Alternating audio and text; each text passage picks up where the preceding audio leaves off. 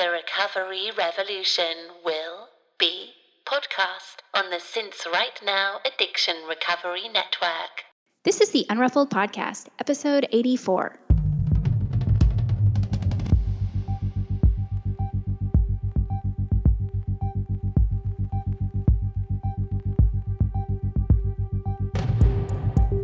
This is a podcast about recovery through creativity. We live an intentional life. We thrive. I am Sandra Primo. And I'm Tammy Salas. And we are the Unruffled.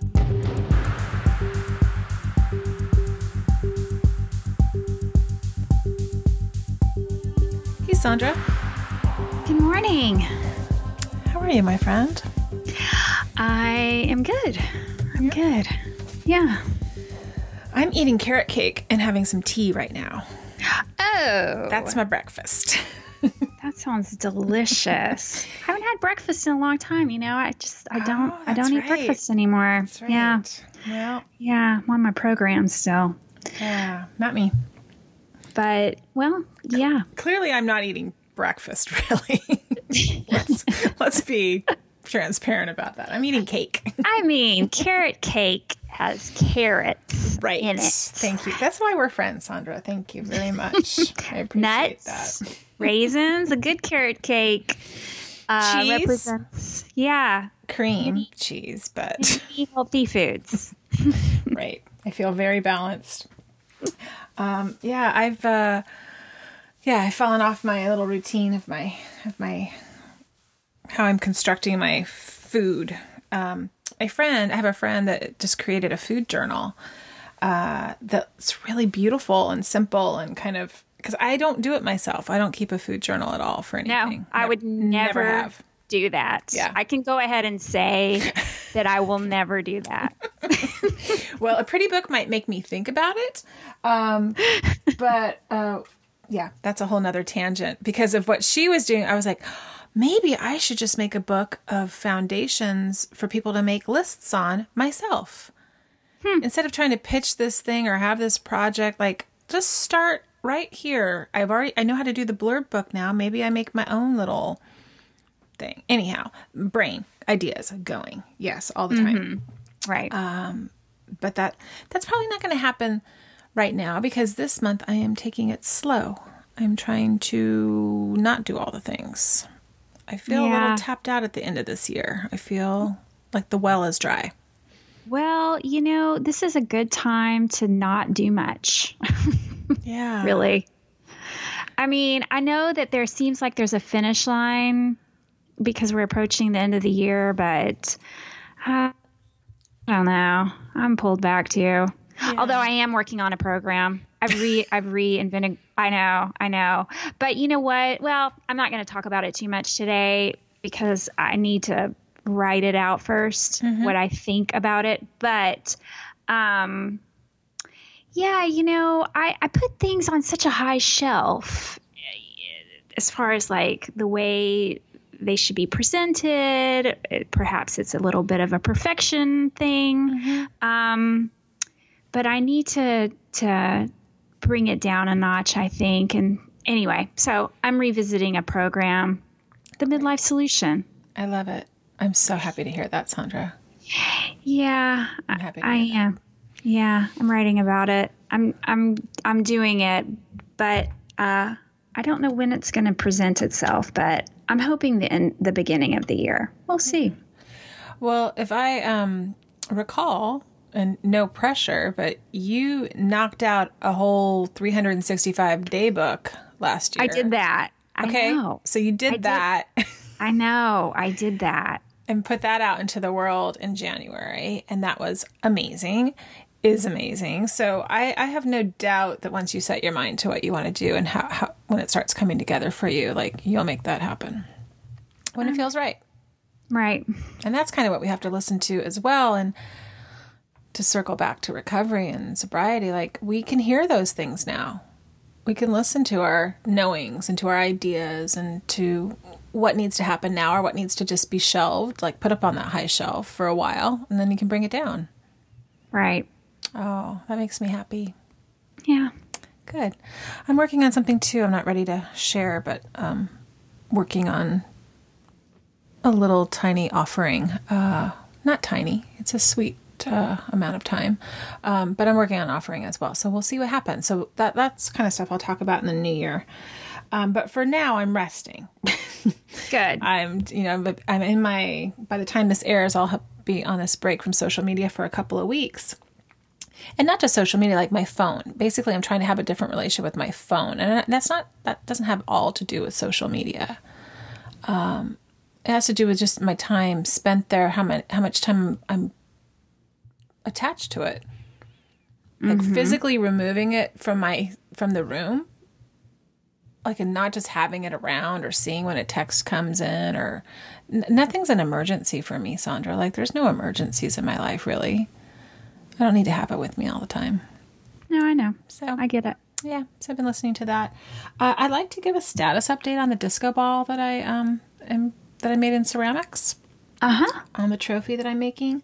I glazed it with that palladium glaze to have it turn out super shiny. So it does not look like that at all now. It looks very dull, and just the promise of it is what's keeping me going here, because it looks pretty boring right now. But that class, something has clicked, Sandra, finally. Like, I'm relaxed now in that class, and I'm able to make things on the wheel. Wow. It's been a big learning, because I was so uptight. I was so pissed off at the clay, like really pissed off, and I couldn't make anything. Oh, surprise. Sounds like your teacher kind of knows what he's doing, right? He really does. He's been, yeah, he does. He was telling me, I can't remember if I shared this or not, so forgive me if I'm repeating it on the air, but he just basically said, I can tell your personality by how you work on the wheel. And I was like, well, what does that mean? And he was talking to the class, but, I can tell if you're impatient. I can tell if you're a perfectionist. I can tell if you want things how you want them. And like everything he was saying, I'm like, check, check, check. And he was like, the clay doesn't care. It just doesn't care. The clay is going to do what it needs to do. And you are not the boss of the clay. And I was like, isn't that funny? I'm not the boss of anything, really, except for myself. That's funny. I've said that often about when I'm teaching kids how to sew. I can tell a lot about a child's personality. Based on how receptive they are to learning how to sew. Yeah. A lot. Right. So it's the same. So I'm sure he sees me. So yesterday I was just so peaceful. I was at the wheel. I have a lot of pressure to make a lot of things in a short amount of time in there, because you have to make it to a certain point so that it can dry and go in the fire. There's a couple firings before the end of the semester. So we have this kind of a tight timeline. And the biggest thing I've done is not look at my notes anymore, because I was looking at my notes while I was trying to throw these things on the wheel, and it was throwing me off. And by trusting my intuition, trusting my body and my muscle memory that I'm going to remember how to do it, has been a whole nother lesson, Sandra. And it's relating to so many things in my life. So I'm really glad I took the class. I'm really glad I kind of pushed through when I wanted to quit, because I did want to quit at the beginning of the semester. But I knew I had something to learn there, and it wasn't just how to throw a pot. You think you'll keep doing it beyond the class? That's a good question. I'm kind of on the fence, because I would like to do it again, just for that whole thing that I'm learning these different parts about my personality and about, it's relating to recovery for me and my family life, these lessons. But I have 6 classes yet left until I graduate from junior college, so I can transfer to Sonoma State. And I have some decisions to make. I'm looking into art therapy and teaching art therapy. I don't need a 4-year degree for that. But I'm also thinking, do I want my BFA? And I kind of want my BFA for no other reason than I want it personally. I just want it.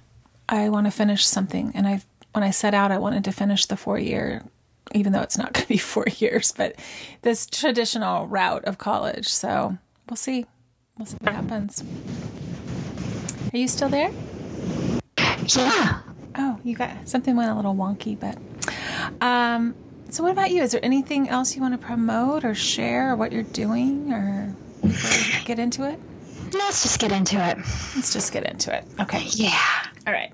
Well, why don't you introduce our awesome guest? Yeah, because I am super excited about our guest this week. I just got it seems like we recorded this so long ago. I know. And now I got reinvigorated this morning.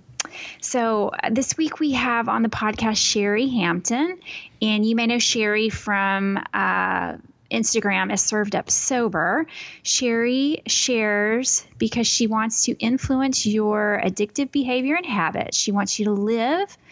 And she believes if you hear from enough of us that recovery is possible, you will believe that you have the power to change your life as well. So Served Up Sober is about recovery, and it's about the struggle to thrive in life despite our addictions. What began as a simple blog about sobriety 2 years ago has grown into so much more. Served is Shari's baby. It is her passion. And the more she connects with the recovery community, the more ways she finds to evolve and elevate her game even more. Currently, she blogs and hosts the Served Up Sober podcast. And you can find that wherever you find your podcasts. She sponsors Sober AF, a social meetup geared towards living life alcohol-free. And she's literally on the verge of opening a nonprofit organization designed to simply hold space for the recovery community. She believes that vulnerable is the new arrogant, and that's her tagline. We had a great conversation with Shari, and in the podcast, when we're chatting, she mentions a podcast. She mentions her doctor, who's Dr. Greer. And when we got down to it, like after we stopped recording, she was telling us like how he was like 1 degree away from Freud, I think, very well known. She was his last patient. And that's a very big part of her story, which we're going to let her share that. But can you share, she shared where we could learn more about Dr. Greer. Right. So Dr. Greer is David Alan Greer's father. David Alan Greer, you may know him from In Living Color, surely. Hilarious guy. But he was on a WTF pod with Mark Maron. Tammy looked it up. It's episode 832. And he talks about his dad quite a few times in that interview. So if you want to hear more about Dr. Greer, go listen to that WTF episode. But it's a fascinating, Shari's relationship with him it's fascinating. Yeah. It was really beautiful. And when we met her at She Recovers, it was brief. And she talks about that, like about how her experience at She Recovers was. And we just talked about so many different things. And this movement that she's starting and getting the confidence to start it and have these meetups in person and building a nonprofit. And I know she just was really inspiring to me. Sounds like she has a really super supportive partner as well. And I know that can be, that's so key in recovery to have someone on the same page and to support you. So I hope you guys enjoy Shari. Yes, you guys enjoy Shari. Hey, Shari. Hey, guys. Good morning. Hi. Welcome to the show. It's early for us California girls, right, Shari? I was like 7. I've been up to 6. It's like, what the hell? We feel like we get the truth really early. We want to just surprise people. Right. Before your guards all start coming up. This is when we get the truthiest truth out of people. I get it. It's too early to lie. So tell our listeners where you're from, Shari, where you're talking to us from. San Diego. I'm a California native. Oh, I am too. Yeah, I'm from Northern? Southern California. Oh, okay. Yeah, I'm from San Bernardino County area. Yeah, I know that well. I know that area well. Yeah, so that's where I'm from. So that's like, what, a couple hours away from you? It's about 2 hours. I was born in Pasadena, and so I've kind of gone from Pasadena to LA to San Diego, just just all up and down that area. My grandmother lived in Paris, so I know the San Bernardino, Riverside County area really well too. Yeah. Yeah. You're talking about Lake Paris, right? Yeah. Yeah. Or Paris, but yeah, the other Paris. They have one in Texas too, don't they, Sandra? Yes, right. We do have a Paris, Texas too, which I'm sure neither of you have ever been. But No.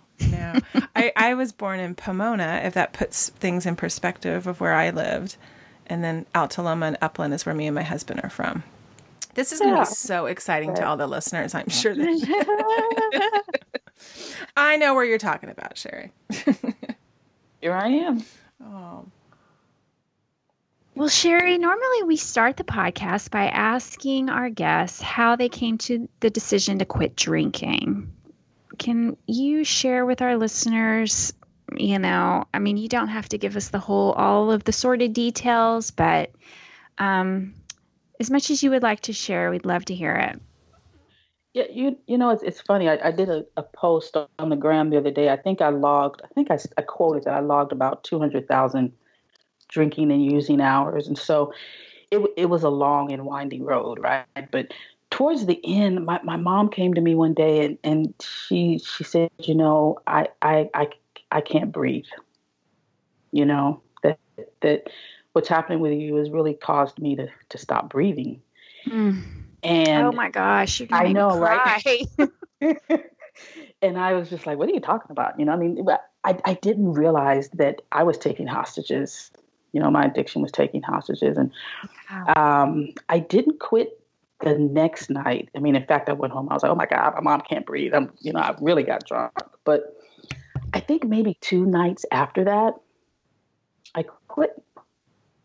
I don't know what it was about that conversation and that experience that I shared with her. And she wasn't judging and she wasn't pushy. She was just exhausted. And I think it caused me to look at where I was in a different way. And I quit February 2015. Because it's such a selfish act, right? Even. Go ahead. I'm sorry. I was asking how old she was at this point. Me or my mom? You. So let's see. I'll be 54 how old will I be? 1964 is when I was born. How old will I be in February? Come on, guys. You and my husband are the same age. So 55? 54? 55. So that means, and then that would be my 4th year. So I guess I was 51. 50, wonderful. Yeah. Okay, good. Yeah. That's a good year. Well, and what I was saying was it's such a selfish act, even though we feel like worthless pieces of shit while we're doing it. You're not thinking of anybody else. And that's just a miracle that kind of zapped you into some kind of like present reality of how your actions were affecting people around you. I think that's just, that you could hear her for what she was saying and for her being brave enough to say it. Mm-hmm. She said it. And I think it was just the way she framed it. There was something about the way she said it that time. Because we had talked about my drinking for years, right? But the way she said it that one time just kind of hit me. Mm-hmm. Did you guys just hear that notification? No. Sidebar. Okay, good. We did not. That's fantastic. Well, I'm glad you could hear her too. I'm sure she must be so pleased and must feel so relaxed and like knowing that you're safe and knowing that you're treating yourself well. She's tickled. She's tickled pink. We're just super excited about how things. 2015 was a crazy year all the way around for us. It was a difficult year, but I think she's really just happy that I've been able to maintain this and move in a different direction. I think she finally gets it that I'm doing something different. Right. Well, what did you do? What were the steps that you took? Oh my God. It was interesting because we're a close-knit family. I worked for my stepdad at the time, and my biological dad was sick. And so there was some pressure there for me to really just kind of get my ducks in a row because there was a lot going on. And, my stepdad came to me and he said, listen, if you don't get any help, I'm going to have to fire you, because I was binging and, coming to work, a couple of times a week, and it was just awful. And we had a family friend, and they said, listen, you got two choices. You can either go to Dr. Greer or you can go to Dr. Brown. And Dr. Brown had been a previous psychiatrist of mine years ago. He broke up with me because I didn't quit drinking. So I said, well, I'll go to Dr. Greer, I think. And yeah, I struggled with it because Dr. Greer was a family friend. He was a psychiatrist, heavy hitter. And he was also raw. And so I was tripping about the raw piece. I'm like, I just don't know if I'm going to do this thing. I can't eat and I can't drink, and it's just going to be problematic. But my back was against the wall, and they said, well, just go, you got a choice because I'm going to fire you. And so I went to Dr. Greer's house and actually had the opportunity to live with him and his wife. And, he was a retired psychiatrist. His wife actually is an anthropologist turned holistic practitioner, Reiki, and just all this yummy stuff, right? So between the two of them, I was their project. I know that I was his last patient, and they just performed some magical things for me in their house. They would only let me stay 7 days at a time. So I didn't get sober the first time. And in fact, I didn't even get sober before he passed away, which is interesting. But he kind of started this series of healing, and probably went to the house maybe a dozen times, right? So I think sometimes people will listen to my videos or they'll get snippets of it and think, oh my God, fantastic. She went to their house and they sobered her up, and it wasn't like that. I would go and he would say, okay, kiddo, you go do your thing. And I would be like, no, I'm doing so well. He said, exactly, but you don't live here. Right. You need to go out and live your life. Right. Right. So I would go out and I'd do good. I'd have my raw vegetables, all my supplements, and I'd do really good for about 3 weeks. And then I'd drop off. And sometimes I would go back right away, and, other times I'd stay out a couple of months, 2 or 3 months. And that's how we did it. It took a while. It took a while. Each time was something different. And I would always feel awful. Like, doctor, I relapsed again. And he said, well, come on back. Let's see what's going on. I think he had a joy doing it. You know what I mean? Because it was just his. God, I'm so impressed by this story and this man. I'm sorry that he's passed away, because God, that whole, because it's serving the whole person, right? It's such a holistic approach. And I think that's why we talk about all the many different tools and avenues and things, because not just one thing fits and works for everybody. Exactly. You have to throw the book at it. Exactly. I mean, it's a big project. You know what I mean? And I think he was tickled, because this is what he did. I don't know, and I don't mean to name drop, but David Alan Greer? Yes. That's his dad. Oh, wow. Okay. Yeah, that's his dad. Oh, I love David Alan Greer. I say that because if you think David is funny, Dr. Greer was even more funny, right? So he was the father of that. So he had a lot of humor and just a ton of life experience that it was just it was just an experience. Wow. It was an experience for sure. Wow. In the rooms, they talk about finding someone that has what you want. Did he have what you wanted? Like, did you see that in him? He totally did. I never had a grandfather figure. And, my relationship with my biological father was just complicated. And Doctor just represented all of that. The first night I was there, I was emotional mess. I'm crying and, I'm sobbing and snotty nose crying. And he just comes in the room and he just sits there. He didn't grab me. He didn't say, there, don't cry. He just came in and was just present. And so I immediately knew that I was safe with him. He's big. I mean, big guy, 6'5". He was a polio survivor, so he kind of walked with a limp, but just had such a presence. And, he was that person that I felt completely safe with. and just completely protected and understood. He would tell me, kiddo, you don't have to quit drinking. And I remember that. What do you mean? I thought that's why I was here. And he said, no, you're here to stop thinking life can mean something if you don't quit drinking. But if you want to drink, that's just how he was. Shari, you know what I'm just remembering right now? So several months ago, I was on a road trip and I listened to David Allen Greer on the WTF podcast with Mark Maron. And he talked about his dad a lot. Oh my God. Now I'm going to have to go back and listen to that. You're going to have to. Dr. Greer was just amazing. Just his reference in life, just made him just a fantastic mentor for me. And he caught me when the moment was right. It was just exactly what I needed when I needed it. Just everything worked for me. It's like the planets aligned and said, okay, your dad's going to be sick and this amazing father figure is going to come in. And it was like I couldn't have planned it any perfectly, for what I needed at the time. Right. And it's like I hear so many times, when you see people going back out or whatever you want to call it, having relapses, one time somebody told me, they just weren't done. They just had a few more drinks in them. And sometimes you do. Sometimes you do. Sometimes you do. I think for him though, and like now I don't really refer to things as relapses, because he would always tell me, just come on back.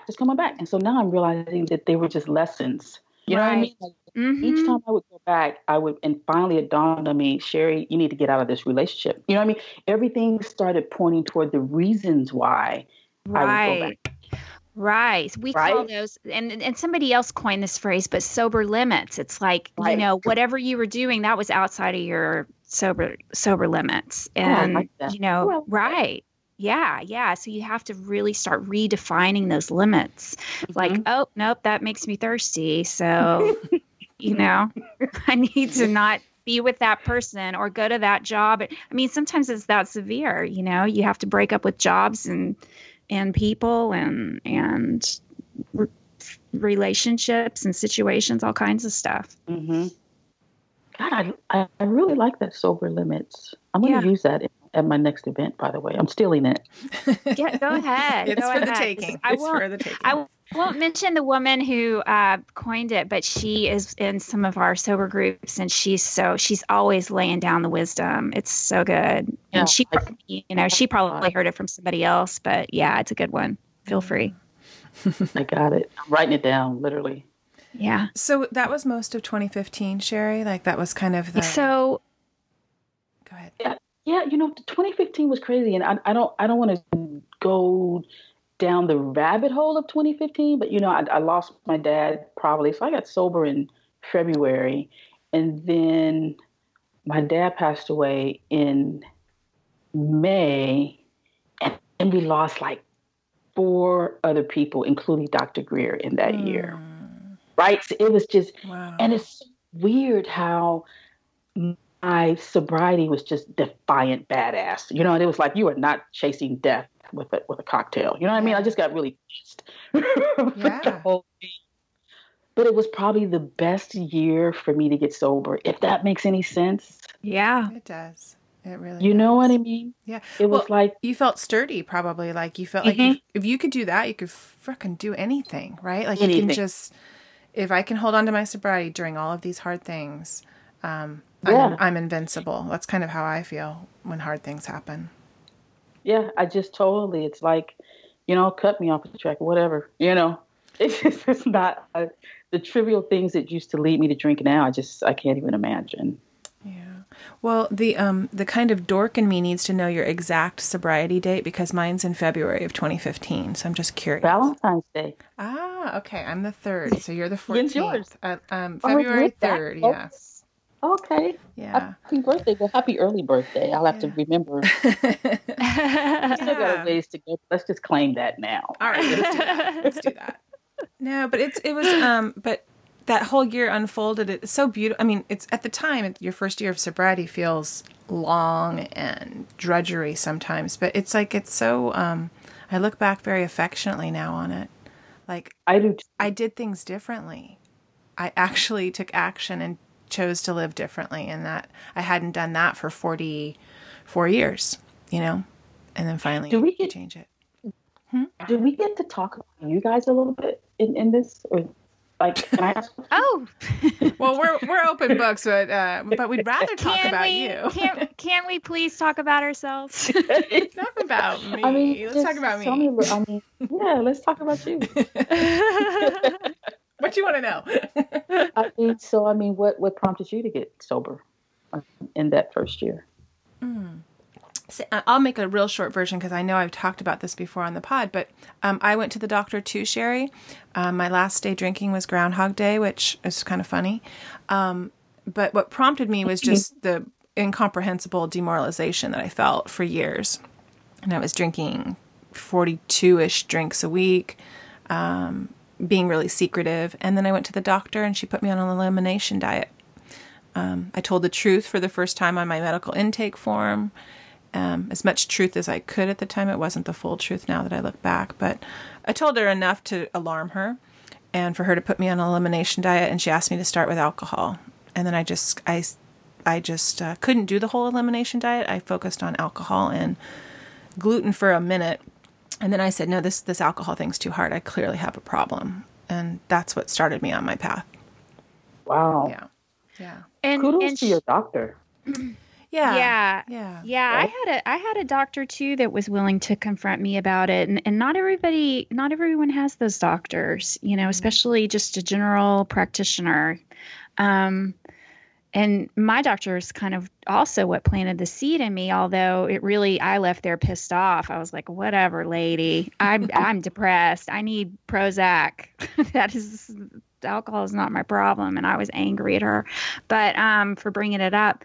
But no, similarly, the story you told about your mom, Shari, I had a similar experience. My son actually, said, Mom, I don't like it when you're drunk. And, he had said that before. And, I just shoved it under the carpet, but for whatever reason that time I heard him. And how old was he when he said it? He was 10 or 11. Yeah. Oh wow, like 6th grade. Yeah. Mm-hmm. Old enough to know what was going on. He was bummed. It was like, very bummed, feeling unsafe. I think worried about me, all of those things.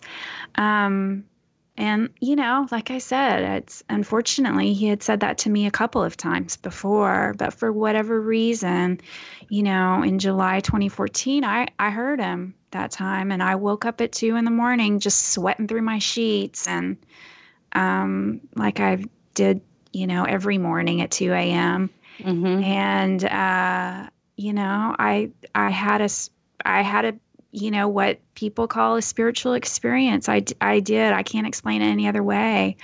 I just asked for help to the universe. I just said, I don't know how I'm going to do this, but I can't do this anymore.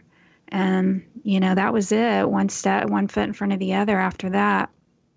I got another question. Just from that, do you feel like your spiritual experience has shifted from how you felt then and how you experience spirituality now? Has it changed for you? Because it's changed for me. I'm just curious. Well,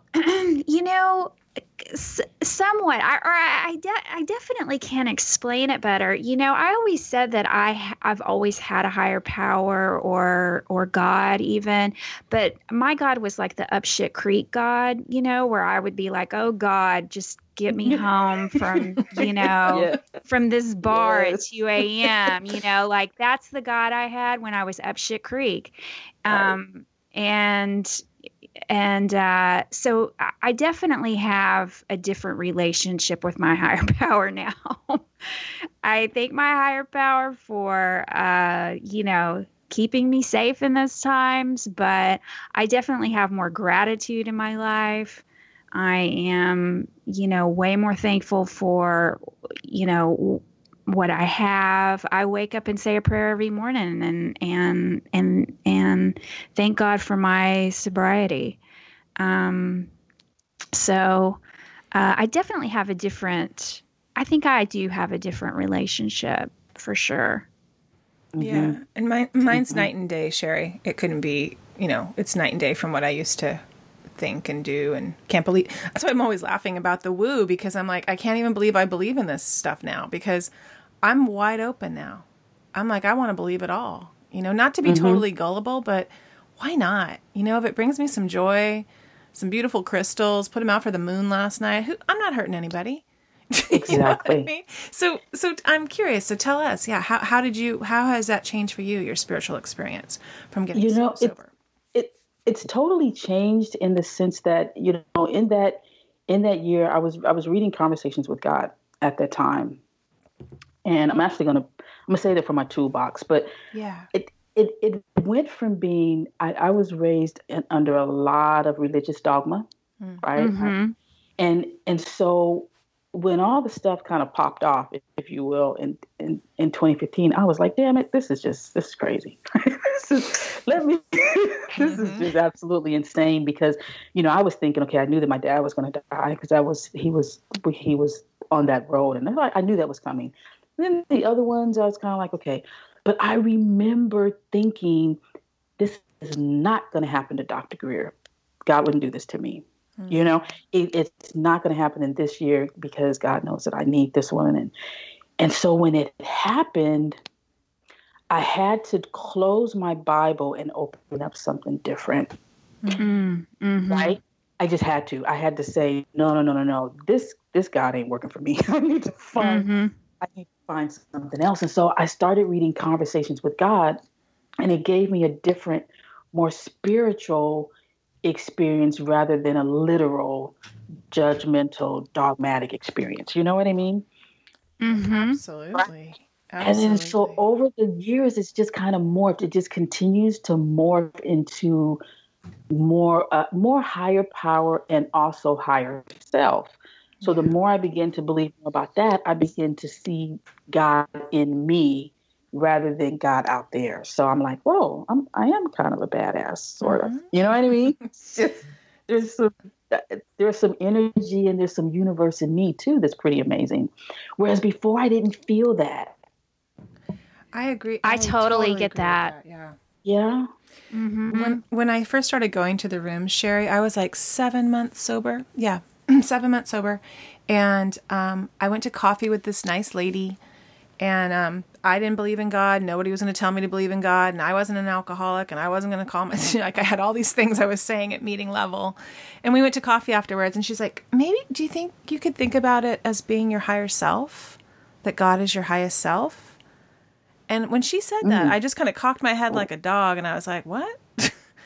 And I thought, I wrote it in my journal. And I thought about it. And I got up early in the morning and would, ruminate and write about it and think, yeah, I can believe that. For now, to get me to wherever it was I was going with the program, it's like, I do think God is in me. And I do think that is my conscience or my consciousness. It just, everything. I thought, I can buy into that. And that was my gateway, was her inviting me to think that way, which has kind of morphed and changed. But I did. So when you were reading these books and you're kind of looking for things, did you ever wander into the rooms and, listen to things there? I mean, so I did. I definitely, on day one, when I, after my mom's opening, she kind of opened that cavern for me. And I said, oh my God, I got to figure this out. I absolutely, I went to the rooms. I didn't know anything else. And, even in this 4 years, when I think about what we've created as a sober community, we've created an option, right? Where 4 years ago, I don't know if it was there. No, you're right. It wasn't there. Right. And so I was like, well, shoot. And I meant to say shit there. Guys, say whatever you want here. Caught it. I just caught it. But yeah, I went. I mean, day one, I went in there and it brought back all the negative things, because I had always said years before, I'm not an alcoholic because I don't want to go to AA. You know what I mean? Yeah. If AA means I'm an alcoholic, I'm not an alcoholic. Right. But in 2015, I went, and I was a hot mess, and I was fortunate that there were people that did grab hold of me, and I think that's one of the benefits. Well, there's two benefits. Number one, AA is tried and true, and it's consistent, and it's always available. And free. And number two, it's free. It's free. It's free. Right. Yeah. Right? And then there's always going to be someone there that will hold you up until you can hold yourself up. Yeah. It always happens. And so it happened for me. I went in there and, I'm just kind of slumped in the chair, and oh my God, it's like, I don't know why it takes like 5 days to sober up. If you were just like me, I mean, I was still drunk. You know what I mean? Yeah. Mm-hmm. Just my eyes were heavy. My skin is puffy. I'm just a mess. And someone came up to me and she said, hey, not trying to push, but, let me just be your sponsor until you find one. It was perfect. It was perfect. Yeah. Mm-hmm. And you know what I learned, though, and I think I talked about this maybe 2 years ago, maybe a year ago, that your sponsor doesn't have to like you to be your sponsor. You know what I mean? Right. I don't think she necessarily liked me. Right. Right?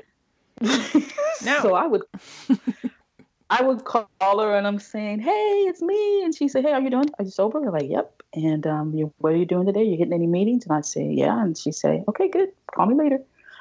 And my feelings would be so hurt. I'm like, oh my God, she knows it's me. And how come she's not talking? And, now I can look back on it and say she had a life. I didn't have a life. You know what I mean? I'm the one that was sitting somewhere waiting on someone that could talk to me for 5 hours. And she was busy. Yeah. But she got me where I needed to go. I didn't stay in the rooms really, really long. Mm-hmm. But I can admit when I'm desperate and I need to a quick dose of reality, I'll hit a meeting in a heartbeat. I sure will. Yeah. I love you can just slide into a seat and slide right out. You don't have yeah. No, I like what you're saying about the sponsor thing, because I think in the beginning I thought like maybe your sponsor had to be your friend. Yeah, and like that's your not the BFF. role. That's not the role of a sponsor. And I'm learning that from sponsoring women, that it's like, no, I'm here. Our time is to talk about AA and recovery. Mm-hmm. I do lots of other things, so sometimes it spills into that, and a friendly conversation. But really, that's why you're asking me to be your sponsors, because you want what I have, maybe. So I'll share that. But you're right. Kind of the boundaries. It teaches both people about boundaries, right? So your sponsor clearly had them.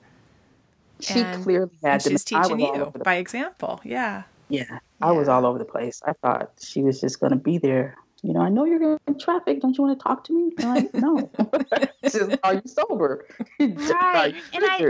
And I mean, really, their true role is as somebody to take you through the steps. But, even just to have somebody that you can be accountable to is so helpful and so and almost essential, I think. Do you guys think that? Anybody that you can be accountable to?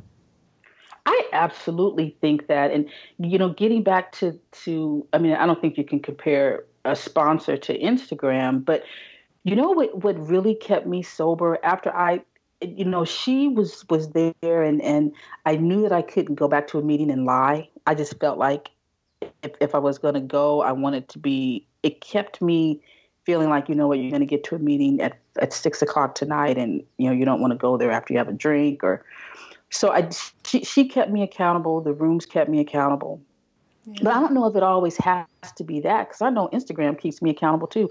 All this shit I've been talking on Instagram, I do not want to have to go. Right. Safe space, right? I don't want to have to go on there and say, hey guys, I took a drink last night. And so I think you just have to find who you respect and who you admire and who you don't want to disappoint, whether it's a sponsor or a group of women or that you have kind of bonded with, or it's a social group. For me, it was all of that. She kept me accountable, and now there's a lot of things that keep me accountable. Other people relying on me keeps me accountable. Hey Hey, Unruffled listeners! Just popping in mid-show to remind you about our Patreon fundraising campaign. To date, we have produced over a year's worth of content and have over 250,000 downloads. We can hardly believe it. If you like what you've been hearing, you can be a patron of this show for as much as you'd like, even if it's just $1 an episode. To donate, please go to www.patreon.com/The Unruffled Podcast. Thank you for your continued support of the show. Now back to it. I'm curious because when I met you at She Recovers, I think, towards the end of the weekend maybe, and I said, "Oh, I met Shari from Served Up Sober," and everybody was like, "Oh yeah, haven't you been following her?" And I was like, "No, why didn't anybody tell me this?" They're like, "Oh, she does all these great videos and she's so great." And they, everybody knew you. And I was like, "Oh, I feel like I'm missing out." And so I came home and was watching your videos on your Instagram, and I was thinking, so when did Instagram, do you remember, I don't know if you don't know dates necessarily, but when did that become a place for you to deposit all that? Like, when did you figure that out, that was a good place for you to share your recovery? Well, when one of the things that Dr. Greer and I always talked about when we would be together is he said, "Kiddo, you are a giver by nature." And his eyes would well up, and he was just a fantastic weaver of stories, right? And so he talked to me about Jackie Robinson. This is a long story, but trust me, give me a minute, and I'll get all right, we have time. But he talked to me about Jackie Robinson, and he was like, I want you to understand that Jackie Robinson loved baseball so much that he would have done that for free. There's certain people in life, he said, I want you to think about Louis Armstrong. He would have played on the street corner. That's how much he loved it.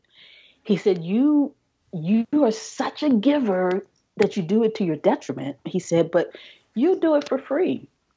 He said, how awesome is it for you to get sober and then put yourself in a position to do what we're doing now for other people? So he planted the seed early, even though I went back out and drank after that. You know what I mean? He planted it early. And so when I finally got sober, and now that I realize it, I did get sober before he passed, because I got sober in February. He passed in September. So when I finally got sober, I was racing to try to do this. And so initially I wanted to open up a home that did for other people what he and his wife, Corey, had done for me. So that was the first thing. How do I open this home? And I got all derailed because, you need licensing, you need this, you need that. And I had never been on Instagram. In fact, all of my friends were teasing me. I wasn't social at all. I wasn't on Facebook. I didn't know anything about the gram. But I felt like, oh, well, how am I going to get people to know about me? And how are they going to know that sobriety is awesome? And so,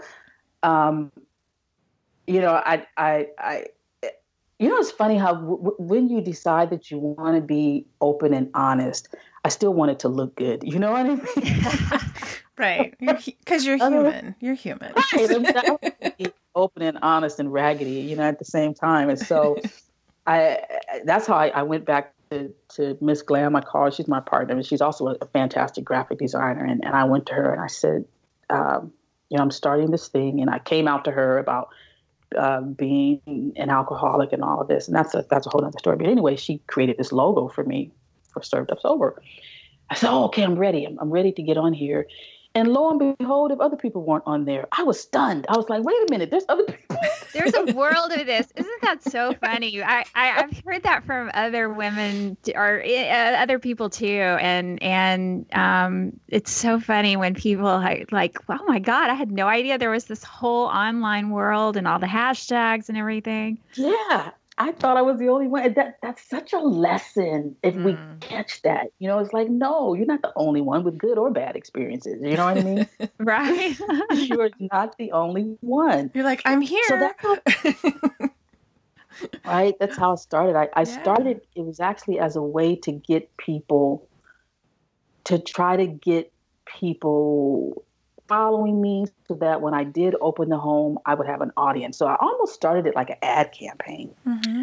But what happened is I changed, life changed, my experiences changed, and what I began to see was needed and where my value maybe was just started to morph into something different. And one day I did a video and Sober Up Buttercup. I got to check on her because she hasn't been really. Oh, Yeah. you're right. Yeah. Like, where the hell? Okay. We need to check on her. We do need to check We on do her. need to check on her. Right? I haven't heard from her in a while. And she reached out to me and she said, your video really just did it for me. It was short. It was sweet. And have you ever thought about podcasting? And that's where the thought, because I was blogging, but writing was hard for me. I started the blog Served Up Sober, but I couldn't do it consistently. But I would always get on and shoot a quick video that usually had something to do with how I was feeling. And so she said, have you ever thought about it? And I was like, maybe that's going to be something I can do more consistently. And, just the ideas for Serve just started to change and morph and grow. And the videos just kept coming. And I said, you know what, I'm going to do it. I'm going to try to do the podcast. So I did that. And now Serve is just growing into other things. I'm going to do a nonprofit for it. And I think I finally found my sweet spot. I want to keep as true to what Dr. Greer and I talked about, years ago. But I just have to see how it develops. I'm open. I'm just open to the universe. Just steer this thing. I love it. It's all about, like, they talk about this all the time. Like, service is what keeps us kind of sober. Helping another person who shares that same problem with you. There's a connection there. And it's really, it gets me up in the morning, right? It gets me up to talk to you and to talk to Sandra and to do this thing we do. And it really fills me up. And, for me, I know when Holly and Laura were doing the home podcast, that was, like I said, it was like Wednesday morning on the dot. If they hadn't put an episode up, I'm like, what's going on? Like, I need this connection. And through that, I found Instagram, and I had been on Instagram a little bit and dabbled, but it really started to bloom around that time. And you guys were right. Like 4 years ago, this wasn't here. All of these things were not, it's just kind of blossomed. It's been really cool. Really cool. And Shari, I love what you're saying about just keeping yourself open and sort of following the breadcrumbs. And sometimes things don't turn, they don't end up looking like exactly like you imagine them to look, or maybe something doesn't come immediately to fruition as you envision it. But if you just keep yourself open, it's amazing what opportunities sort of start to arise, right? Oh, totally. But you have to, that comparison bug will bite you, and leave a horrible scar if you let it. You have to really just say, hey, I'm not gonna take this too seriously. I'm not going to take it too personal. I'm just going to set my intention. And whenever I do that, then the right people come into my life, But when I start saying, oh my God, look at how they're doing it, and I need to do it like that, or, oh shoot, is my stuff supposed to be like this? Last year, when I first started the meetups, I got the idea from, and I'm gonna say her name right, because I was calling her Laura. It's not Laura, it's Lara, right? Lara Frazier. Yeah. Yes. So I got the idea from her. She did something, and she had gotten the idea from Denver. I reached out to her, and she's just one of my favorites. And she said, oh, yeah, this is how I did it. Do this, do that. And I did it, and it flopped. Oh, my God, it flopped. And So a sober meetup, just so our listeners know, Shari, so this is like your sober meetup that you call Sober AF, right? Yes. Okay. Came and no one came. And I said, well, Miss, baby, what did I do? What did I do wrong? And she was like, well, I don't know if you did anything wrong. It takes time, and just be consistent. And so I did it the next month, and I think one person came, and I got all these gifts I'm giving out, and I got live music. I'm out $200, I'm like, well, somebody has to do this because I'm paying for this. And it just didn't happen. And then when they did come, guys, I would get nervous. Right. And my partner would be like, baby, you have to go and mingle. I was like, what do you mean? And she was like, yes, you have to go out there, and this is your meetup. You're the host. And I was like, baby, I don't know what to say to these people. I don't know. And she said, well, this is what it's all about. You have to bring them together. And it just was disastrous. And I'm looking, of course, across to Florida, and and Lara and Austin are popping, their stuff is popping off and everything is, fantastic. I'm like, well, baby, what am I doing wrong? And so I closed it down for about 3 months. And I started mulling it over. And people reach out to me and they ask me, how are you doing it? Can you give me any advice? What should I do? And I said, you know what? I think I need to switch this up. I'm not a social butterfly. I'm a social misfit. That's why I used to drink, right? Mm-hmm. So that's not who I am inherently, but I think I'm a giver. I'm a helper. Maybe I need to switch this thing up a little bit and get it to be really intimate and more purposeful. And I did that and I sold out. Oh, wow. You know what I mean? It's like I had to just not look at what everybody else was doing and say, no. How would you do this? Yeah. Right. That's such a good lesson, because you're right. You may start something and it doesn't feel right until you really start focusing on what is it that you want to see? What is the thing that you want to see? Mm-hmm. I'm so grateful. I'm so grateful because it's I think you guys will get this if you live and breathe sobriety. It's like it's just in you. It's burning. You know what I mean? Like, you want to do the podcast, you want to help people, you want to give them ways to be successful. And like, sometimes I'll cry because I'm so frustrated that I'm not where I want to be. And finally, this is close. This is close. Mm-hmm. You know what I mean? And of course, it's free now. I was trying to charge $10. They're like, we're not paying you $10. We don't even know you. You know what I mean? So I said, baby, I should make it free. And she said, no, don't make it free. But it's just morphing and changing. And now it attracted a recovery treatment facility. Their director saw the wow. Right as she emailed me, and I was like, oh my God, yeah. These are the people. It's no longer the community. Because sometimes I feel like we're just patting each other on the back, right?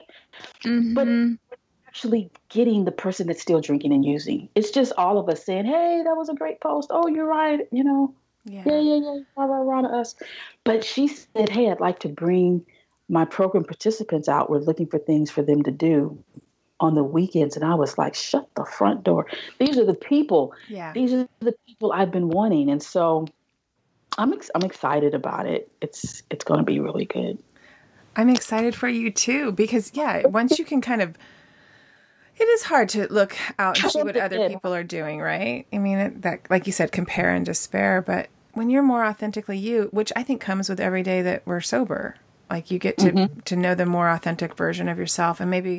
And having your partner, it sounds like she's a great partner because she's kind of working with you, helping you out with your logo, with the events, and telling you, like, you need to go talk to people. Like, right. She's like going, okay. Helping. She's nudging right? She's nudging you a little bit. Yeah, she's one of those normals. She's a normal, healthy, rational, logical, all those things I'm not sometimes, but it works for us. That's a good, we need those in our lives, right? Because, we do. But I do. Well, and I think it's a good lesson across the board too for recovery, because you try something and it may not completely speak to you, but then you just pivot. You try something else. Mm-hmm. Yeah. Mm-hmm. And that's what I don't think we recognize, even on social media. A lot of people struggle because sometimes it begins to feel like the popular kids and the unpopular kids. Mm-hmm. And I always try to redirect people and say, don't get intimidated by somebody's crazy story. You know what I mean? It's like, it's like people are, well, how come they didn't follow me? Or, how come, no one's giving me whatever? Everybody's really just sharing a crazy time in their life. And so my story isn't any better or worse. It's just, this was my experience. But I think that they do. We do. All of us do. We look at other people and we get intimidated, and it's like, oh my God, what my stuff has to look like theirs, or I have to be doing this. And I mean, I was guilty of it until I just said, well, no, I'm horrible at this because people were showing up and they were sitting in one corner. I was sitting in another. And my baby was like, "What are you doing? This is your event." I was like, "No, I can't do it." It can be daunting, right? Yeah, and a lot of us are introverts, and a lot of us, that's why we drank sometimes, was to get out there. I'm curious, how did that feel at She Recovers for you with everybody? Were you jazzed because it was in Southern California, and I'm sure you got to meet Lara, right? I'm so glad you asked that because I've been wanting to talk about that. Okay, let's do it. For me, number one, I was angry that I didn't make the investment in myself early enough, and it's not that because I had the means to do it. But I didn't fully embrace that I could spend a weekend at the Beverly Hilton for the cost that it did and really embrace recovery. I didn't feel like I just didn't do it. And so at the last minute, I decided to do a day pass and I drove up. I was mad the whole time driving up. I'm like, why the hell wasn't I there yesterday? So that was So you got there on Saturday. I got there on Saturday. I wasn't there Friday. Right. I think, and I watched your video about that. I think when you were in your car. Maybe. I was driving up, right? Yeah. I was driving up. I was listening to right. It just got passed, like maybe, and I was mourning that. I don't know why I didn't even know Aretha Franklin. You know what I mean? Right, but still, we all did. Mm-hmm. Yeah. Right. There was something about her life. She struggled with alcohol, and her addiction went from that to food, and I just identified with how she persevered and was who she was in spite of that. I did a video about that too. 2 kids by the age of 17. It wasn't like she wasn't handed that mantle at birth, Yeah. Mm-hmm. She worked for that. And so I was kind of emotional. The event was about a mile away from where my mom and my parents divorced when I was 2. And so my mom went to UCLA, but we lived off of Sepulveda in the student housing there. And so when I got there, all of these emotions that I had kind of, I guess, forgotten about came up. And it's almost like everything that maybe sprouted my drinking career just kind of flashed in front of me. It was kind of weird. It was weird for me. Then I got there and someone said served up sober. And I was like, who is that? And I was embarrassed. I was not in a bad way, but I didn't realize that someone would recognize me. Right. And then I see the only black face here. They recognized you. It was like, and then but at first I was like, oh my God, somebody knows me.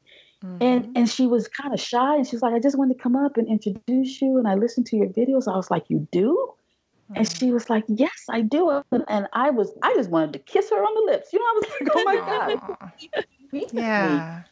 And that happened a few times, but I was very aware that there weren't very many women of color. I was very aware of that because we did that exercise on Sunday where, I don't know if you guys were there. It was before Taryn did the yoga.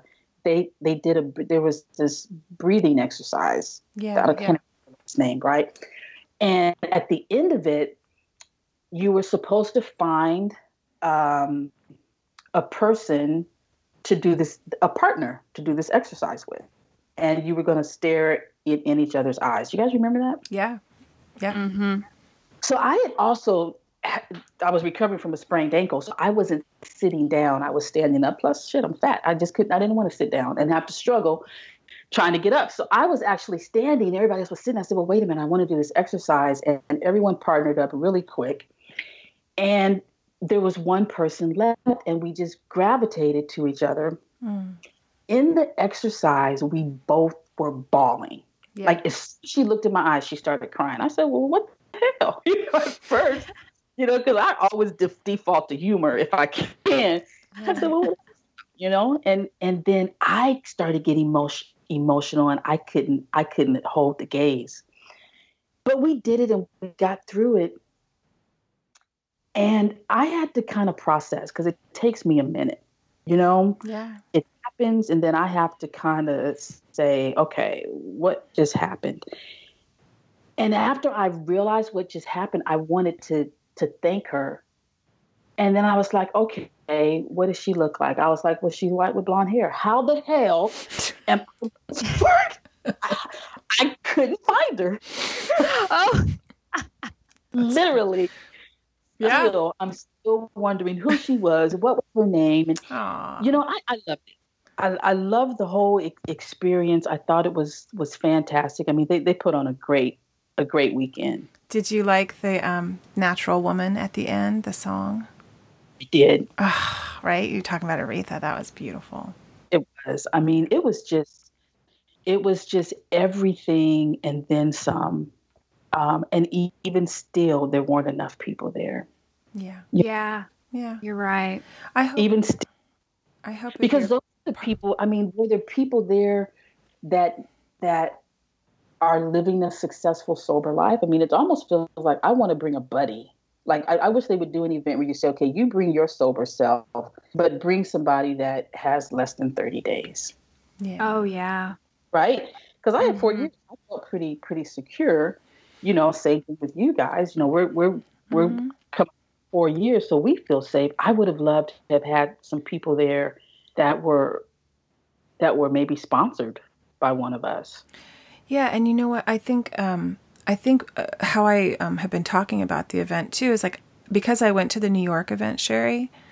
I kind of knew how it. Yeah, I went to the New York event, and it was a lot, and it was great and wonderful, but it was a lot. And even at 4 years sober, or almost 4 years sober, going into the LA event, I felt like I kind of had to work out for it in terms of my emotional sobriety. And What do you mean? I went off Instagram the month before She Recovers LA. I meditated every day this summer. I knew I had to get spiritually fit to kind of be grounded because I was going to be teaching a workshop there. 500 to 600 women, that's a lot of women in recovery, And so I felt sturdier going into She Recovers LA for that reason, that I kind of knew what to expect and how it might feel overwhelming. It might feel like people knew me too in New York, and I was like, who the hell, how would you know my name? I'm like, but because of social media and because we had just started the pod, and but it felt like when you walked in, you're like, how do you know me? That's weird. I just felt kind of weird. It's funny that you say you had to work out because and we're being open and honest. I felt like I had to work out too, but I felt like I just need to lose some weight before I go. And I posted something. I said, you know what? I am not going to lose weight before I see you guys. You're going to have to just take me as I am. Right. And I wanted to take that pressure off of myself because I kept thinking, oh my God, I'm meeting these people in real life. Am I going to be able to look better? Is that the word I'm looking for? I don't know. And I remember just saying to myself, no, Shari, you're not going to lose 20 pounds in 3 days. Right. But this is like the beautiful exercise. I think sometimes when these things happen to us, like there are these lessons that we get to perhaps learn. And there are these moments where we get to have something else be our teacher. And so like the event, perhaps, it's all different things that could be gleaned, but that self-acceptance, right? Maybe that was the lesson for you to learn, that in 3 days, maybe you needed to accept this is exactly who I am, and I'm going to show up exactly who I am. Mm-hmm. And when you walked in and you were seen and heard and people knew who you were, I don't know. I think that's pretty cool to walk into a place, but it feels a little weird at first. It was, but I remember texting Mai because Mai told me, she said, baby, don't worry. This is your tribe. They love you. Mm-hmm. She said, this is your tribe. They love you. I was like, baby, what am I going to do? I'm going to be the only Black person there probably. And I'm thinking about all these things. Yeah. Am I going to have someone to sit with? Or will they, I'm just going through all, because I am socially nervous. I don't know how I can do videos.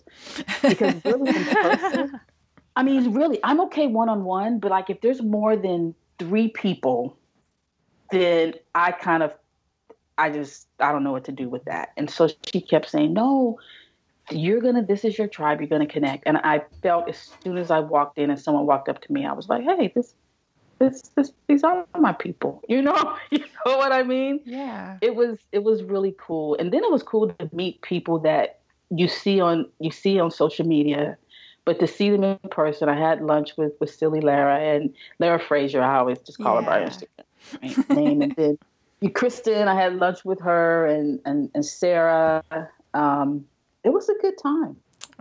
Well, going back to what are your observations, Shari, when you walk into an event like that? Guys?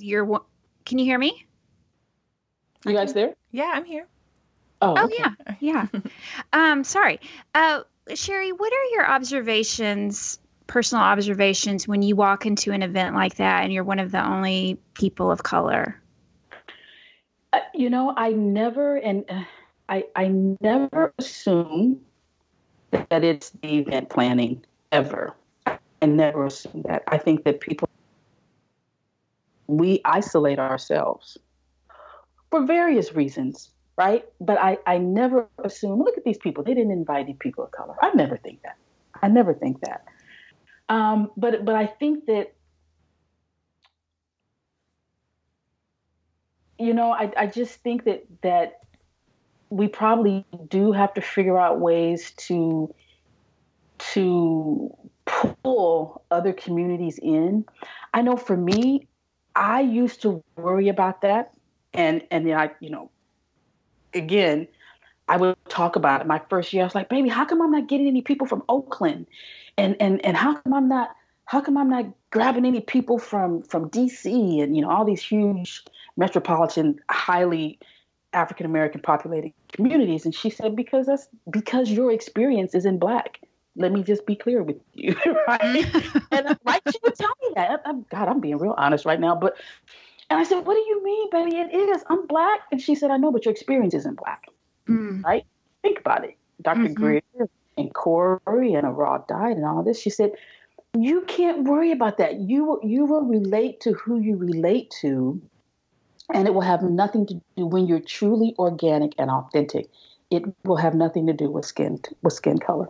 You just meet who you meet. And when I first did this, there was someone called me and she said, can you help my niece? My niece is an alcoholic and she's this and she's that. And guys, I wanted to help her so bad. She lived in Linwood. And I said, yes, this is my first person. I'm going to coach her out of this thing. And I probably spent, I don't know, a lot of money because I called Corey, right? And I said, Corey, we have our first person. Can she come stay with you and Dr. Greer? And can you do the whole thing?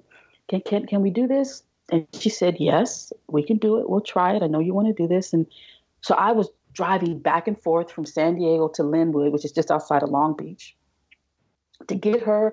And I'm pouring all my supplements in on her and I'm doing all this stuff. But she just didn't identify. You know what I mean? Right. Mm-hmm. Yeah. She just didn't. And I wanted it for her. Oh my God, I wanted her. That's who I thought my tribe was. Mm-hmm. The reality is it isn't. Yeah. I noticed that you are going to write for the Temper. Have you written anything yet? Because I haven't had time to sit down and read everything that's been published so far. Holly, please forgive me. I've had something in my MacBook for 5 months. And it's called, the title is Dear Black People, Recovery is Not Just for White People. And the problem is it's too close. I probably need to back off of it and write something easy like 5 Steps to Recovery. You know what I mean? Right. I think it's hitting a nerve. And every time I get really close to it, I get a block. What should I do, guys? You guys are creative geniuses. What should I do? Seriously. Because it's close to finishing, and she's not pushy at all. I think she just wants it when you have it. Yeah. But I think that you have a lot of shame in the African American community. You have a lot of religion, right? And I get down, dirty, and serious about that. And you're taught at a very early age to take your burdens to the Lord and leave them there. And it's not you're praying for stuff that God has given you the power to fix yourself. You know what I mean? Right. He's giving you the power to fix, and you keep falling on your knees. And so I think this piece is just real personal. It's taken me a long time to finish it. It's there, and I keep tweaking it and changing it and trying to get. I think I'm trying to pack too much. Oh, okay.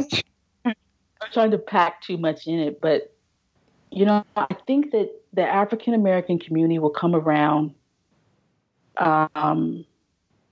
probably when they feel safer. Mm-hmm. Yeah. Just when they feel safer. And maybe my job is not to heal the African American community. Maybe it's to heal some white people. Right. Create a safer space. I mean, I just don't know anymore. And now I don't worry about it. I used to worry about it so bad. Yeah. And I think my first 50 followers, and this was funny, they all seemed to come from Confederate states. Interesting. Right? And I kept saying, why do these people see me? I'm black, I'm gay, I'm female. What the hell's going on? And Maya was like, you know what? Don't worry about it. You just keep posting your stuff and posting your stuff. And I was so fearful at first that it kind of paralyzed me. I didn't know what to post. Right? Because I was like, well, I don't post the wrong thing. And then, then they don't follow. You get so hung up on your little followers. And finally, I was like, you only need one. You didn't have anybody following you. Right. Well, and that's it too. It's like you just keep speaking your what you know, telling your story, and your people are going to find you, no matter where they're coming from. Mm-hmm. That's exactly what has happened, and now I just whoever vibes with it just vibes with it, and likewise, it's. I think I'm drawn to. I know.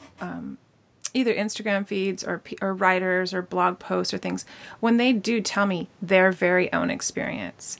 When I start reading someone that's like, we got this and we're in this together and we, which I know unity is a big thing in our communities, but I like hearing, someone's very personal experience. If they're brave enough to share it, right? Because it takes some digging deep.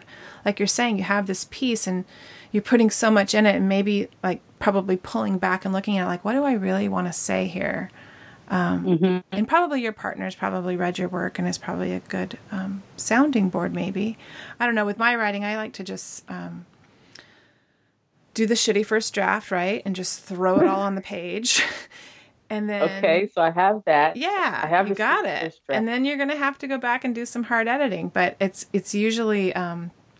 I usually do best when I print it all out and look at it. I have a harder time on the computer. I'm more of a paper. I'm a tree killer. But, and then I can chop and move things and do that. And I can do that on paper. That's my process. But if I ruminate on something for too long, that's sometimes either telling me that I don't need to write it. Because I have a lot of stuff in drafts. It's just sitting and waiting. But if I'm not really pulled to finish it, because I struggle with procrastination too, Shari. So I have to differentiate the two. Like, do I really need to say this? Has this been said before? Is this just to feed my own ego? I do ask myself those things. But it sounds like what the title of your essay is like. I think it probably needs to be written, but you have to decide what you want to share about that. Right, because the flip side of that is a lot of times things that we're resisting are the things we need to move towards. Yeah. It's interesting. And oh my God, you guys got to have me on for another episode. We're going to do a 7-part series with Shari. Right? I know part of it is fear, and so when I look at my following, it's like, I want to say it, but I want it to be received by the people I'm talking to. Does that make sense? Or is that just too weird? What do you mean? No, it does make sense. And, you are, there's something to be said for keeping your audience in mind when you're writing something. But then, sometimes you just have to write what you need to say. Mm-hmm. Yeah. I'm going to get it out there. I've had enough nudgings from different people. I had a person email me and say, well, you were very fortunate. Your experience has been different, and it sounds like you had a great psychiatrist in your corner, and the Black experience is this and it's that. And I think this, to be just blunt, that's exactly what the essay is about. It's about you as the Black person. Hey, we get to be healthy. Mm-hmm. We get to you can go talk to somebody for an hour and pay them to listen to you. I mean, why not? You know, why not? Why not to a psychiatrist and say, hey, I want to talk about me? No, I like that. And speaking of, I love your little podcast, your little short podcast that you put up under Served Up Sober. Are they on iTunes or are they just on SoundCloud? I don't have iTunes, so they're on SoundCloud and they're also on iTunes. The randoms are the easiest for me.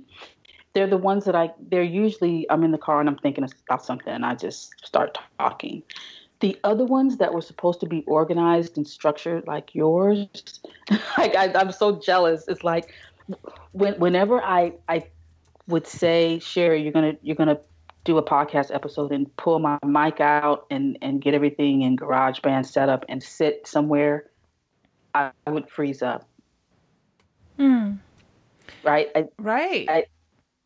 I just couldn't. I don't know. I just.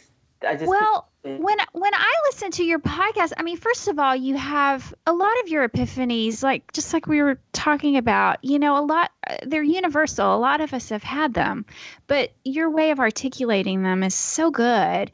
Yeah. But I really love how precious you weren't about recording them. Like most of them do sound like you recorded them in a coffee shop or in a car. And I like that though. Yeah. Like for me, I'm just, I admire how you put them out there without getting all fussy about it. Well, it's because I don't know what I'm doing. Oh, well, but that's right. And so I just said, you know what? And it was blocking me. It was blocking me from doing it. I bought a book on podcasting, and for Christmas last year, Mike got me all the stuff. She got me the mic and the little thing that goes behind the mic and these fantastic things. She said, baby, you can use your stuff. And I was like, no, when I put it on, I nothing comes out. I can't talk. So she said, well, just talk in your iPhone. I love it. Right? I love it. It was such a great lesson for everyone. Just if you have dreams of doing anything, just start with what you've got. Yeah. Mm-hmm. Well, this is like when we asked to have you on the show. I mean, obviously we met you at She Recovers, and I was liking what you were doing on your Instagram feed. But it was also like, I look at the women that we invite on the show as being super creative. This is a show about recovery and about the intersection with recovery and creativity. And you've created this life, Shari, from the time you stopped drinking to now. You keep creating all these things and it keeps morphing. And even that, doing it on your phone, using what you have, getting creative with it. And your events too, right? Listening to yourself and writing this essay. Like, I don't know. I think it's so beautiful to kind of watch somebody in sobriety kind of figure it out. And that's like the realness that you have and what you share. Like, I'm in process of doing this. It doesn't look like a beautiful Instagram grid of, well, I don't know. I haven't looked at the whole grid. I've looked at them one at a time. But you know what I mean? Like, it's like, it seems authentic. It doesn't seem calculated. It seems very real. And I think that's what people are drawn to. At least that's what I'm drawn to. Thank you. It is. Sometimes it's too real. Sometimes it's just all about me. Well, that's your tagline, right? Vulnerable is the new arrogant. New arrogant. Yeah. Yeah. It's healing, for me. And I think if you can just get one person to get it, that this is a messy process. Mm-hmm. It's messy, it's ugly, it's emotional, it's all of those things, but it's so worth it. Yeah. So I'm sorry. Tell us what you think the future looks like for you, for the Served Up Sober and your Sober AF events. Like, where do you see that going? Well, I have a clear path. I'm working with, and I got to plug her right now. Her name is Kimberly O'Neill Wait, who's she with? I'm sorry, the sound dropped out for just a second. Who, Kimberly, can you say her name again? Kimberly O'Neill. Okay. With Cause Studio, Cause, okay. Cause Studio. Thank you. She's out of Dallas, I think. And what her organization does is it incubates people that want to start up nonprofits. And she works with you for like 3 years. So she's been working with me for 2 years. Right? It's taken me 2 years to get my nonprofit off the ground, but I'm so close. And so finally, about 5 months ago, she said, "You need,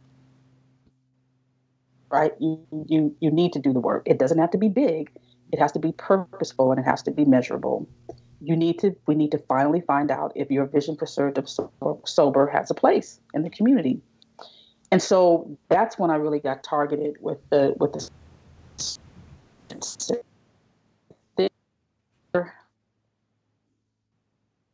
and I think we're really, really close. This next series of events that I'm doing is I'm going to do the next 12 series will really drill down what it means to live a sober life. So it's not about me being social. It's not about me hosting anything. They're all going to be set up in more like a workshop fashion. And they really would just drill down what I think the Served Up Sober nonprofit will do, which is actually serve as a recovery community organization. So an RCO, as I think was what they call them. Like, to look, sound like that. I don't want it to feel like that. I want it to feel almost like the Sober AF events that I'm doing. And so I'm very intentional now because this is marching me towards the opening of the nonprofit in 2019. Awesome. And so that's where we are. The nonprofit is going to be fantastic. The hours are going to be crazy. Like it's going to be open from noon to midnight, right? At those hours when we need it. Yeah. I don't need 8 to 5. I need something at 8 in the evening. So it'll be open like from noon to midnight. There'll be like a brainstorming room in there with whiteboards everywhere where people can just pull somebody off the couch and say, "Can you come help me solve this problem? And my kids are driving me crazy," whatever. And you can do that. There'll be a library where program participants donate, their favorite book that got them through. There'll be a kombucha bar. I just have the vision. And finally she said, "Well, you've got to start doing the work before you open the doors." Right. Yeah. So you're planning them once a month, and then you're holding them where? So I hold them at a place called the Brown Building. The Brown Building is located in Azalea Park, and it's also a nonprofit, a woman that has opened it up to really support community and hold space, I guess, for people like me. So I don't have a definite day. Like I can't say it's the second Saturday of every month. It's not quite that organized yet, but they are monthly, and they're theme driven. And so the first one that we'll do, we'll talk about building a sober routine, and then the next one we'll talk about some of the tools that I think have been really instrumental for me, and how do you apply those. Maybe I'll get more comfortable being social and we'll do a social gathering, but now it's just going to be doing the work, right? It's doing and tools and whether you have relapsed and you need to come back, or whether you're new to the game and just need some resources and support. That's it in a nutshell. That's awesome. Well, that's for 2019. That's like just right around the corner. Oh, it's coming. I can't wait. I cannot wait to open my little raggedy doors, and the thing is, I had to admit that it's not going to be big. It might be. Who knows? Right. Somebody may just drop $1 million in my pocket, but it might be small. Yeah. And it might be, consignment store furniture. I had to accept that. Well, we can help you with. We'll fly in and help you with that, right, Sandra? We got a good eye. Yeah, I would love it. I would. That's a good idea. That to be able to reach out to the community and say, "Painting party." Yeah. Yeah. Exactly. Right. Well, I'm going to call you when I come down at Christmas time. I'm going to see my father-in-law down there, so I will text you and say, "Hey, want to have coffee?" Oh, please do. Yeah, please do. I would love it. I will. Love it. Oh, well, it's been such a pleasure talking to you, Shari. This has been so great. Thank you for having me. Of course. Thank you for having me. So this is the part of the podcast where we kind of wind things down, and I know we could talk to you for hours, but we are going to share some items from your Unruffled Toolbox for our listeners. I just got a text and or an Instagram message. I forget how they all come in. But some people were saying, do you have a list of all your toolbox items for the podcast? I'd like to just access those. And I was like, no, we're not that organized. Wow. We're not that organized. Can we hire you to compile that? That would be great. But I like it that our listeners really like this part of the show where we share 3 things from our Unruffled Toolbox, which could be creative related, sobriety related, whatever's going on for you right now that is kind of your go-to thing that helps you. So do you have 3 things for our listeners? I definitely do. Number 1, I am a huge supplement person. And so usually what will happen for me if I feel like I'm waning or my sobriety is in jeopardy, it generally will start with my supplements. And so I use anything from Paul Stamets. He does organic mushrooms that kind of just support organic, healthy health. And so I do that regularly. Any of the the Gaia supplements, Adrenal Health, Astragalus Supreme, and those are my go-to. So supplements are number 1. Great. And then the second thing that I do is body work. I'm big. I will get a massage in a heartbeat. If something starts stressing me, I'm into body work. I'm definitely into to energy work, chiro, acupuncture, all of that. When I first started, I used to do holistic Fridays every Friday, and I would of course, I'm an addicted personality, so I would do it all on one day. I like that. I like that. I did 3, and then I did body work at 6, and I loved it. I lived for it. So body work is number 2, and then number 3, my go-to book is The Slight Edge. I've read it probably 9 times. Yeah. And sometimes I'll get stuck on one chapter, but it's about making tiny little progresses over a period of time. So, and that's by Jeff Olson, right? Jeff Olson. Yep. Okay. It is. Yeah, my friend Casey was friendly with Jeff that sounded wrong. He has a wife. Was friends with Jeff Olson because they worked with him, I guess. So, is he as amazing as his book? She said, yeah. They thought the world of him. Yeah. That's my favorite go-to book. I mean, it's not a sobriety book per se, but right. That's what I grab when I'm feeling a little antsy. She always wanted me to read it, and I never read it. And now that you're saying it, I'm going to read it. So thank you. It's a great tool. Yeah. Well, where can people find you, Shari? At Served Up Sober, everywhere. I mean, I'm always on the gram. My tells me, you get off of the damn gram. Everything is at Served Up Sober. So Instagram at Served Up Sober, Facebook at Served Up Sober. I'm not a big Facebook person. I'm trying to get better. And then the website, blog that's going to be morphing more into a website to talk more about what we're doing in 2019 for the community, but servedupsober.com. Yeah. I love that. We look forward to your essays on the temper. Yeah. Thank you. Yeah. Thank you for the push. I'm just going to print it out because right now it's in my MacBook and it's staring at me like, are you going to finish me? I'm going to print it out and do it. Right. Mess it up. Yeah. Get a good pen. Get a good red pen like a teacher. I will do it. You guys are awesome. Oh, thank you so much, Shari. Thank you so much for taking the time this morning. We love you.